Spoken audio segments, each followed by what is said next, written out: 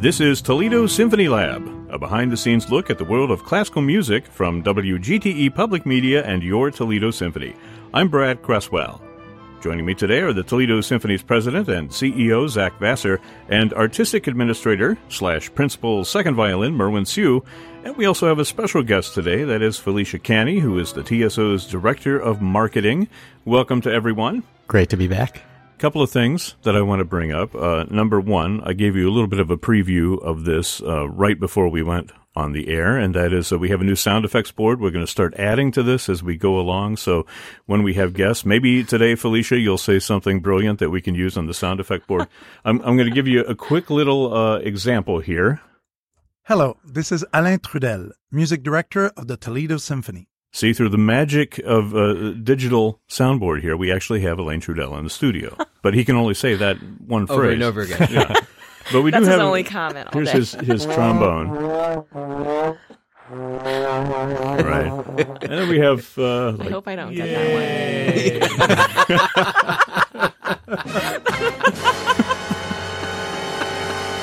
one. Anyway, I will try not to overuse the soundboard. I know it's already Tempting. too late. I love the fact that it's Alain's personal trombone. It feels like he will actually be disappointed by one of our answers. Exactly.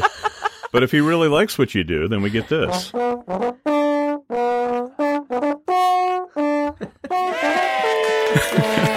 The yay. It was a that was wonderful chorus of very couple highly episodes. paid actors. Oh, A couple okay. of episodes I ago, didn't know it was yeah. you guys. Exactly. How'd you know it was us? And now, number two, the second thing I wanted to acknowledge was the fact that it was recently announced that Zach Vassar is 20 under 40, one of the 20 under 40 recipients, which is kind of a big deal. Thank you. Right? Can we get a round of applause for that? Yay! Thanks for not using the apathetic one. Yeah. Okay. I like that there's a dragnet sensitivity to that Right. last one. Exactly. Yeah. Could go either way. Right. Well, the subject of our program today is Symphony on Stage, and it's inspired by the TSO's upcoming concert with Leslie Odom Jr. That's at the Stranahan Theater, October 21st, a week from Saturday. And, of course, Leslie Odom is famous for originating the role of Aaron Burr in Hamilton. And since I don't know almost anything about Hamilton, we brought Felicia in because she's the resident Hamilton expert. Yes. So as we go along, we will draw on your vast reservoir of knowledge, Felicia. But before Should we have brought do the that, buck in. I want to go around and do a little flash round and everybody say what their favorite musical is. Hopefully something that you've actually seen, right? So I will give you mine. Mine is Candide. I'd say I love that musical. How about you, Merwin? I actually do have to say my favorite is Hamilton. Okay. The first one that I actually kind of fell in love with the genre with is Grease. And my guilty pleasure musical, the one that it's actually not really a Broadway musical, but it should be, is the South Park movie. And that's just, it's... Well, that was a musical. It wasn't a Broadway musical. Yes, But but It should it be. eventually became, I mean, it teased the fact Yeah. that the creators of Book of Mormon were going to be great musical writers. Right. So, You want to sing a few bars for us? Or blame Canada. I'm gonna plead a cold and avoid having to beep myself on the air Yeah. because they had to famously do that during the Academy Award. Oh, you did it. Didn't Not even a real it- country anyway. It was Robin It was Williams, right? Robin Williams Yeah. for and the line is for all that hockey hullabaloo and that you missed the beep cue. Anne Marie too. Sorry, I'm a little slow on the draw here. I'm still getting used to my vast powers of The soundboard. sound effects. Merwin, I didn't know that was the lyric. That is It's the Anne lyric. Murray? It is Anne Oh, Murray. I love Yeah. it. It is. Yeah. Well, Merwin, you're Canadian, right? I am, yes. Yeah, so you know these things. We have so few celebrities. We claim every one of them proudly. Yeah. This is Canadian Civics 101. Pretty here. much, yes. Felicia, what is your favorite? I'd have to say Beauty and the Beast. Really? Yeah. Unexpected. I know it follows the film version, so the film came first and the musical second, but there's something about it. And I think it must be like right at the end of the first act. Interesting. The Beast belts his song. Well, Beauty and the Beast, that's going to crop up again during the course of our quiz, which is coming up in a little bit. Zach, what's your favorite musical? My favorite would be Sweeney Todd. Oh. The Demon Barber of Fleet Street. Yeah. My first favorite. My first favorite was probably something more wholesome, but by the time I was a teenager, I discovered Sondheim. I discovered Sweeney Todd. Yeah. Gorgeous lyrics, one of the darkest storylines. So if there's black comedy in the musical genre, I think that would be it. Does anybody want to talk about any specific stories that they have in regards to a musical? I know that you went to see Hamilton, Felicia, right, Yes. in Chicago. Yes. Was that was it anything that you want to talk about during that experience? Well, the first thing I noticed was I was surrounded by high schoolers. So my husband and I took a day trip to Chicago. It was a matinee performance. And when we got there, he's a school teacher. So we were trying to avoid the kids. And then they were surrounding us. So that was our first memory from Hamilton.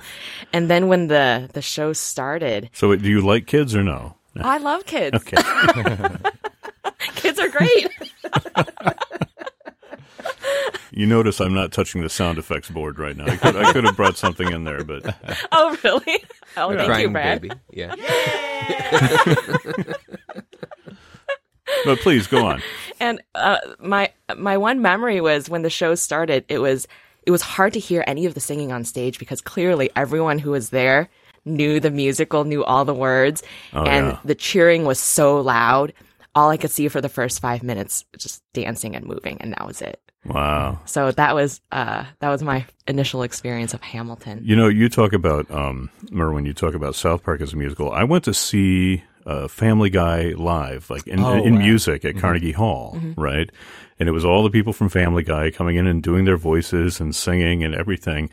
And the crowd, I mean, Carnegie Hall was packed to the gills and everybody was rowdy and crazy. And it was such a great experience because I had sat there so many times and, you know, you all were there for the symphony when they were there. And you know what a revered kind of holy place this is in the world of classical music. All of a sudden it turned into a frat house for a couple of hours.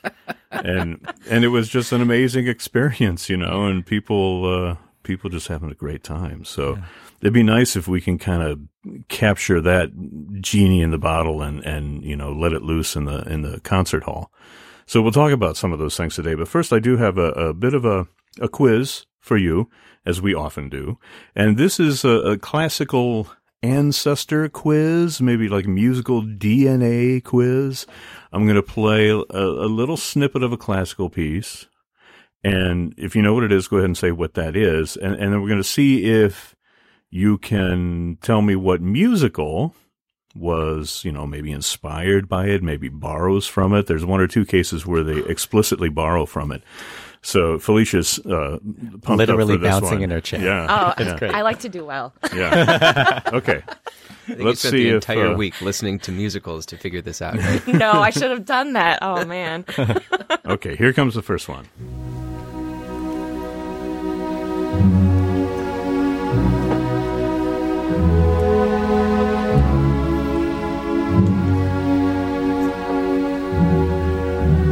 Takes it a minute before it gets really into it.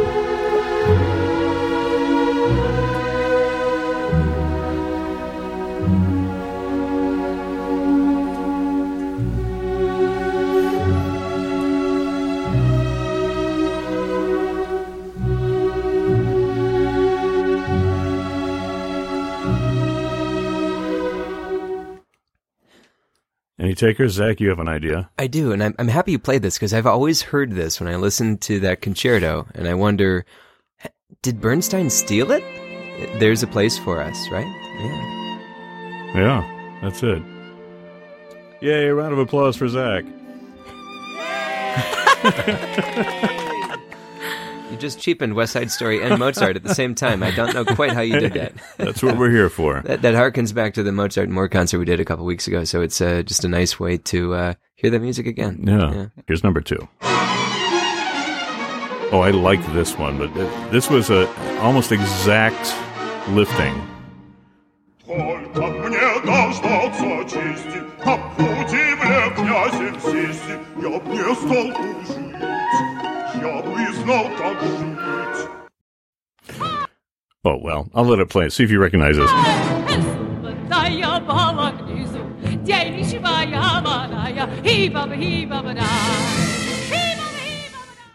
Well, the first excerpt was from Alexander Borodin's Prince Igor, so you probably can figure out what the musical is. Merwin. Is that Kismet? That is Kismet. Okay. Yeah. I had to pick a slightly more, a slightly lesser known example of that, because Kismet, as we all know, all the music comes from Borodin from various pieces. So I like to call it Borodin. Yeah. To help you spell. Borodin. Okay, here's the next one. This should be easy.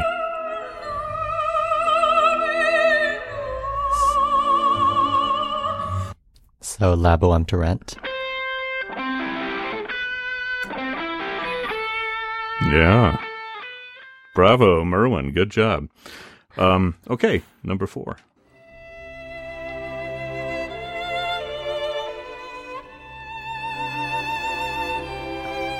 What musical is this? This is Mendelssohn's Violin Concerto. But what musical? I had no idea. I'm trying to I think it's this theme that's about to come up. That was it? Well, see if you can get it from this. Little Andrew Lloyd Webber. Yeah. Andrew Lloyd Webber never stole from anybody. So that's Jesus Christ Superstar. And let's see if you can get this one. We're getting into the vocal edition now. This is the great tenor Mario Delmonico.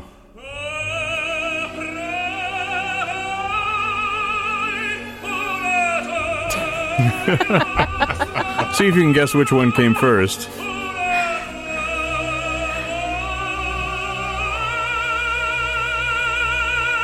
This is nothing like. Yeah. Right. And that's almost note for note. It's really stunning to think about that. Well, except Andrew Lloyd Webber version was a little bit faster. So, Okay. that's... So that keeps the lawyers away. Yeah, I was going to ask about that. I have read that he pays royalties to the Puccini estate. So, yeah, which would make sense. I was going to go see Phantom of the Opera when I was living in Boston. A music professor pulled me aside and said, he stole all the music, and he played some of the Puccini for me. And I'd been listening to Phantom by that point for 15 years. I never knew there was a Puccini connection, and I just was devastated. I went out to the opera house that night and watched the performance, and I just had a little bit of a chip on my shoulder all of a sudden. Oh. Yeah. Thank you, Andrew Lloyd Webber. Yeah. Thanks a lot, ALW.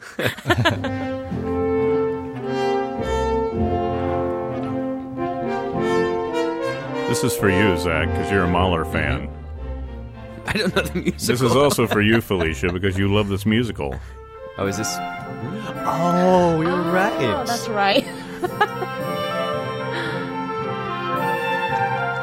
So go ahead. The song. Oh, dear God. You have Yes. to, you have to Beauty sing and it for the us. Oh, Here, me? Sing Oh, along no. with Jerry Orbach. Right? I'll only sing along if Zach and Merwin sing with me. Our guest, put our service Come on, Felicia. to the test. Tie your napkin round your neck, Sherry, and So, Disney and Mahler, what could possibly go wrong, right? I think this is the last one. This is, again, Puccini. Yeah. Madame Butterfly humming chorus. What does it remind you of? Musical. Classic, great musical.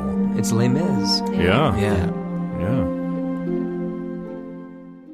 Well, that was fun. A little classical ancestor quiz there. I mean, it just speaks to the fact that, classical music has a long history, a long pedigree that extends into the world of the Broadway musical. And you guys are really a big part of that, because as a symphony orchestra doing occasionally these forays into the world of Broadway, you really get a taste of that dichotomy between symphony and stage and the differences between the concert hall and the theater on Broadway. So we're going to talk about some of that today, but who wants to talk a little bit about the differences between like Broadway from 50, 60 years ago to how it is now, and the difference, if any, between, the symphonic repertoire 50, 60 years ago and how it is now? And there's a big challenge, I think, there that is in front of us. You want to talk about that, Zach?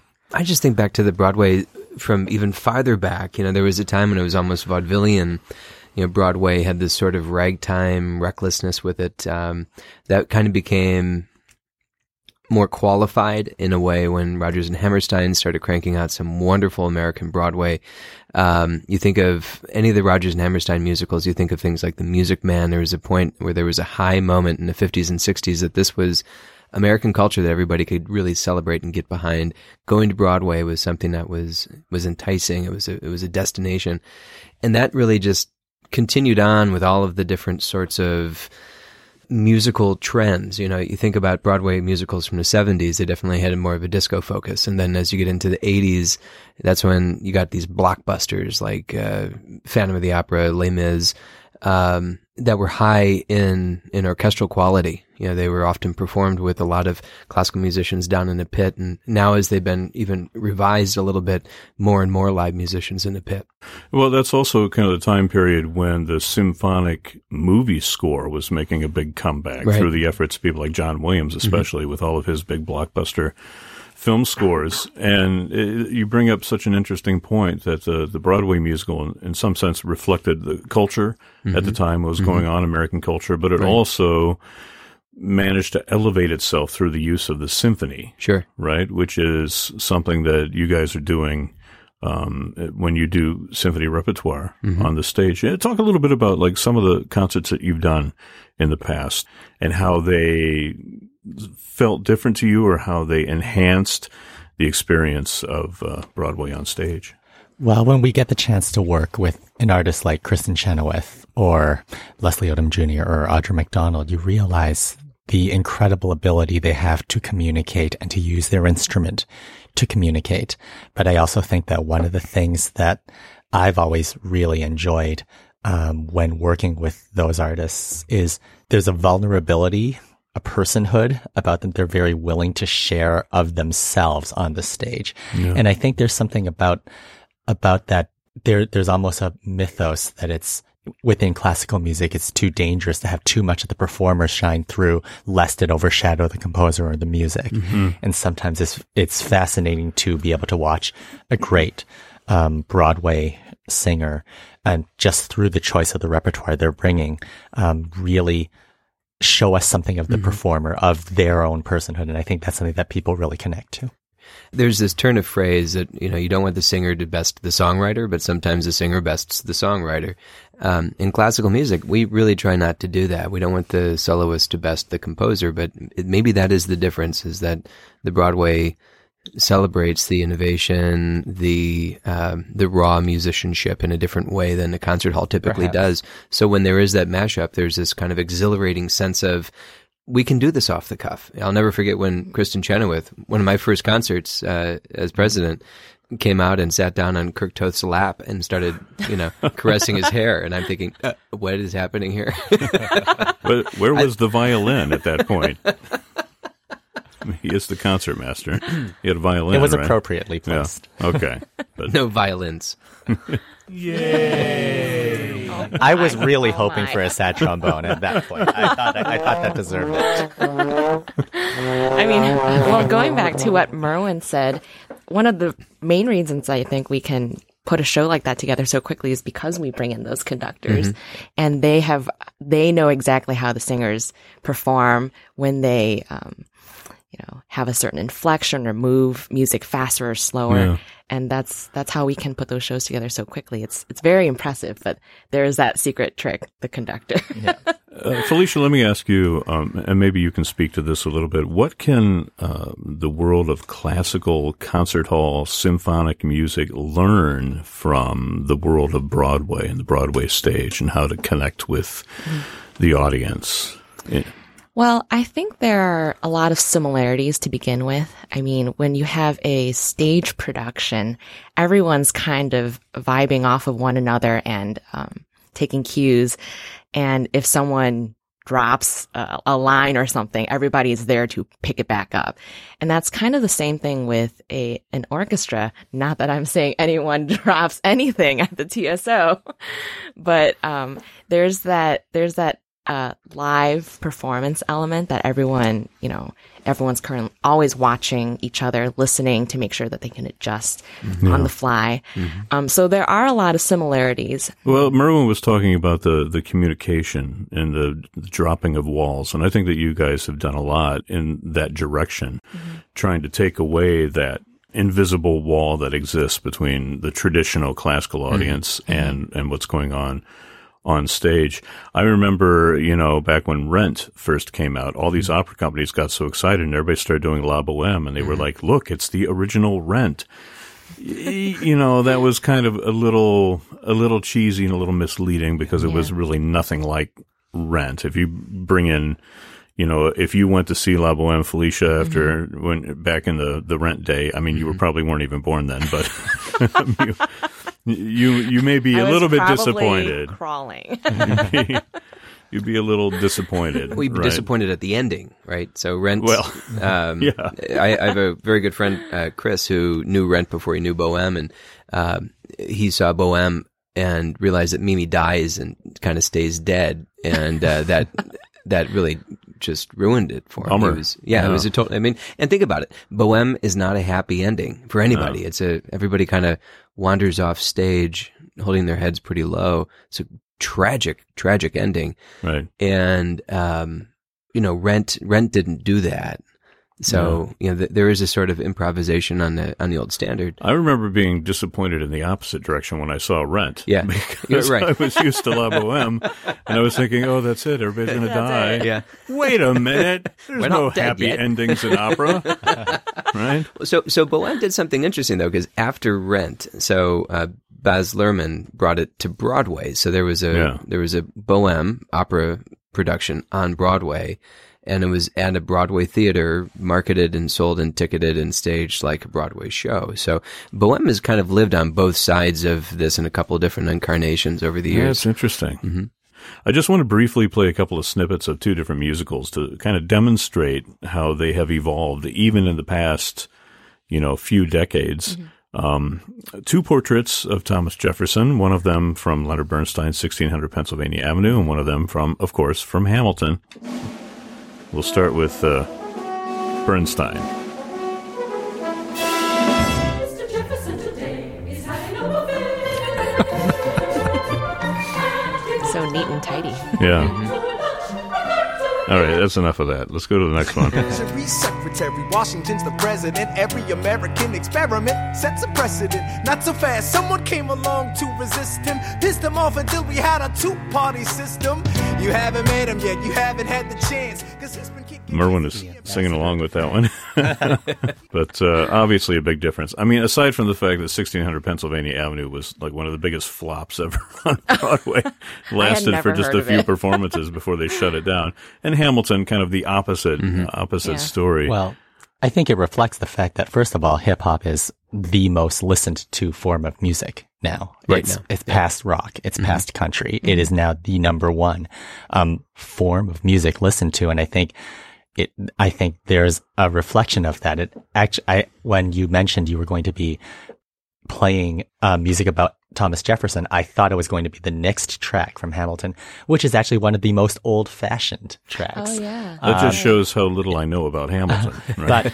But I think one of the things that's really, really interesting is that Lin-Manuel Miranda, the creator of Hamilton, is incredibly indebted to the musical tradition. I mean, this is somebody who is very aware of the sources he is citing, the lines that he is borrowing, and will refer to these moments of Sondheim as well as the moments he's borrowing from Tupac, within the same song. We're just about running out of time. We had, so many things that we could talk about with this, and maybe we'll pick it up again when we do the episode with Audra McDonald. Not with Audra McDonald, but about, inspired by her concert. But before we sign off, let me ask you quickly, those NBC live musicals, right, that they've been doing, supposedly live musicals, thumbs up or thumbs down? You guys like it or not? Zach, what do you say? I give it a total neutral position.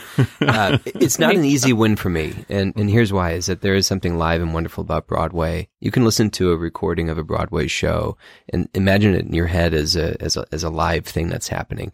When you watch it on television, there's something produced about it. You see the camera angles are changing. You're seeing this more of a recorded presentation. Different even from some of those PBS documentary, or not documentary, but concerts, semi-staged. That feels more live than some of these made-for-TV musicals for me. So I You're neutral. You're on the fence. Yeah, I don't give it a thumbs down, but I don't give it a thumbs up. What do you think, Felicia? I'd have to agree with you. The last time I watched one of those live musicals on TV was The Sound of Music. Audra McDonald was in there, and so was Carrie Underwood. And there were I think they hadn't worked out all the kinks yet. Carrie Underwood didn't do the role very convincingly. Oh, that's a whole nother bag of worms there. Sack of whatever. But I watched it all the way through the end. And so, it kept my attention somehow. But I think all the way through, I was thinking, oh, man. Yeah, I wish I'd had my sound effects board then. Right? Merwin, what do you think? I think that I've only appeared in a couple of them in high school, so it wasn't like I managed to do a lot of musicals. But did you sing? Whoa, really? We need to cut that part out. He was singing right here with Hamilton. But what were the shows? I was in Grease. What was the other one? Pajama Game. But it was one of those things that I felt I liked it because I felt the audience got a chance to see what it was like to be a performer on that in a way that was a little bit different. Yeah. There's just the fact that sometimes you did see the backstage. Sometimes you saw. I thought that was neat. So you're a thumbs up? I'm going to give them a thumbs up. I give it a thumbs up too, just by virtue of the fact that they did it. And that they're putting it out there and they're making an effort. And I think that, quirks and quality aside, it's a valiant effort. We should mention also, I don't know if people are aware of this, but every time that they see the Toledo Symphony on stage, that's live too, just in case. Just in case. Airboing. Yeah, we don't want the concept to be. And a rumor. These are how rumors get started. Theodosia writes me a letter every day. I'm keeping her bed warm while her husband is away. He's on the British side in Georgia. He's trying to keep the colonies in line. Well, he can keep all of Georgia. Theodosia, she's mine. If you want to see Leslie Odom Jr. live, you can do that. He's appearing October 21st, a week from Saturday at 8 o'clock p.m. There are tickets still available, believe it or not. You can go to ToledoSymphony.com or call the box office at 419-246-8000. Toledo Symphony Lab is generously underwritten by a gift from the estate of Barbara Garwood and is a production of WGTE Public Media in collaboration with our sponsor, the Toledo Symphony.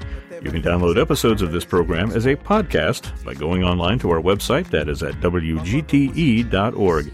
And very important, remember to give us a call. Leave your questions, your comments at our phone line, 419-418-0012. We are looking for questions for the TSO's new music director, Elaine Trudell, for a future episode, so please don't be shy. Call that line. Again, the number is 419-418-0012. And remember, you can always check out all the upcoming events at the Symphony by visiting their website, ToledoSymphony.com, and through their various social media outlets on Facebook, Instagram, and Twitter. My thanks to our regular panelists, Zach Vassar and Merwin Siu, and also to our special guest today, the TSO's Director of Marketing, Felicia Canny.